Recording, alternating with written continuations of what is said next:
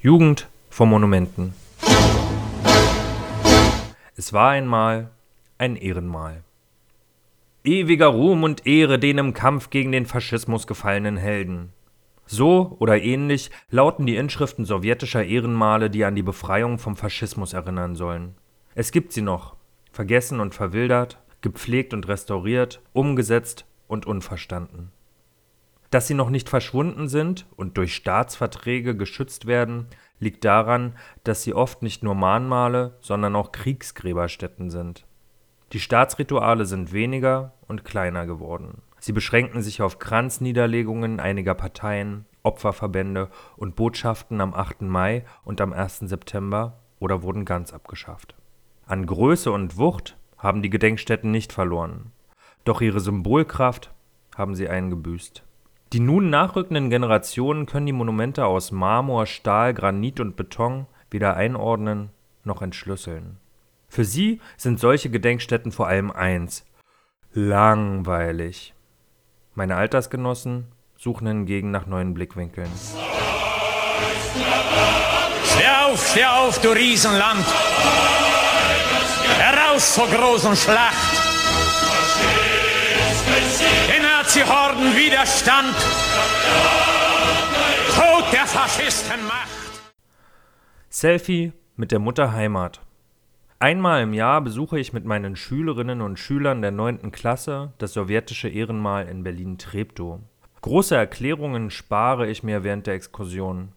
Ich bin kein Oberlehrer und ob meine Geschichtsauffassung die richtige oder derzeit korrekte Sicht ist, weiß ich auch nicht so genau. Stattdessen lasse ich sie das Gelände selbst entdecken. Das klappt nicht immer. Manchmal setzen sie sich am Eingang auf den Sockel der 3 Meter großen Mutter Heimat, die um ihre Söhne trauert. Dort bleiben sie dann sitzen und chillen, bis wir wieder gehen. Sie chatten und spielen lieber mit ihren Smartphones, machen Duckface-Selfies, schicken sie ihrer gesamten WhatsApp-Kontaktliste, bewerfen einander mit Kartoffelchips und bespritzen sich mit Cola und Energydrinks. Ich greife nicht ein, halte keine pathetischen Reden und spare mir die Kommentare zur Störung der Totenruhe, zum Respekt gegenüber den Menschen, die ihr Leben gelassen haben, damit sie hier in Frieden spielen können. Diese Ansagen habe ich als Kind selbst nicht verstanden und bin lustig weiter über Gedenktafeln, Grabplatten und Mosaike gehüpft.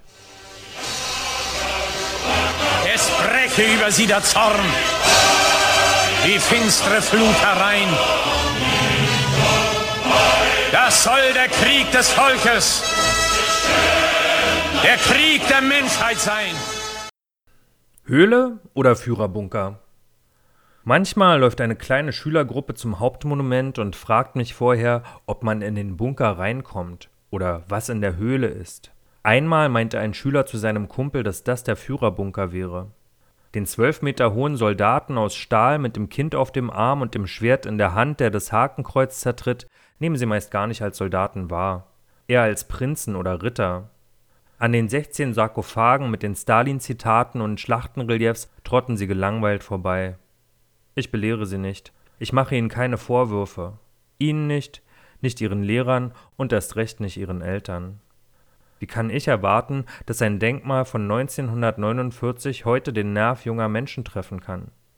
Sie haben eine andere Ästhetik und keinen Bezug zu dem, was hier vor 7 Jahrzehnten geschah. Das konnte der Bildhauer Jewgeni Vucetich damals natürlich auch nicht ahnen.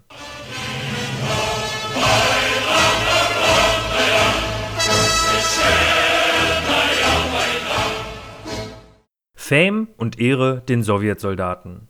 Mit den Begriffen Ruhm und Ehre können meine Schüler nichts anfangen. Ruhm ist für sie Fame und den erlangt man mit einem erfolgreichen YouTube-Kanal, wenn man bei DSDS oder Berlin Tag und Nacht mitmacht. Was ihnen Ehre bedeutet, spüren sie immer erst dann, wenn sie einen Gesichtsverlust erlitten haben, etwa nachdem jemand ihre Mutter, ihre Familie oder das Heimatland der Eltern beleidigt hat.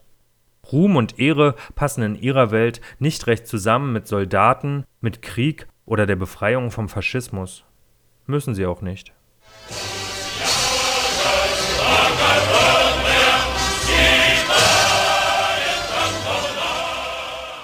Keine Heldengeschichten auf Lager.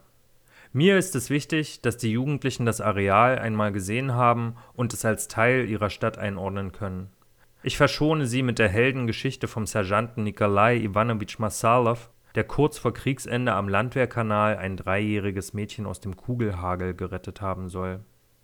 Zum Vermitteln von Geschichte fehlen mir die glaubhaften und nachvollziehbaren Geschichten, die einen Bezug zu ihrem Leben haben. Ich stupse sie nur mit der Nase drauf. Jeden weiteren Schritt überlasse ich den Schülerinnen und Schülern. Wenn die Zeit reif ist, werden sie sich vielleicht selbst auf Spurensuche begeben. Ich will und kann es nicht erzwingen.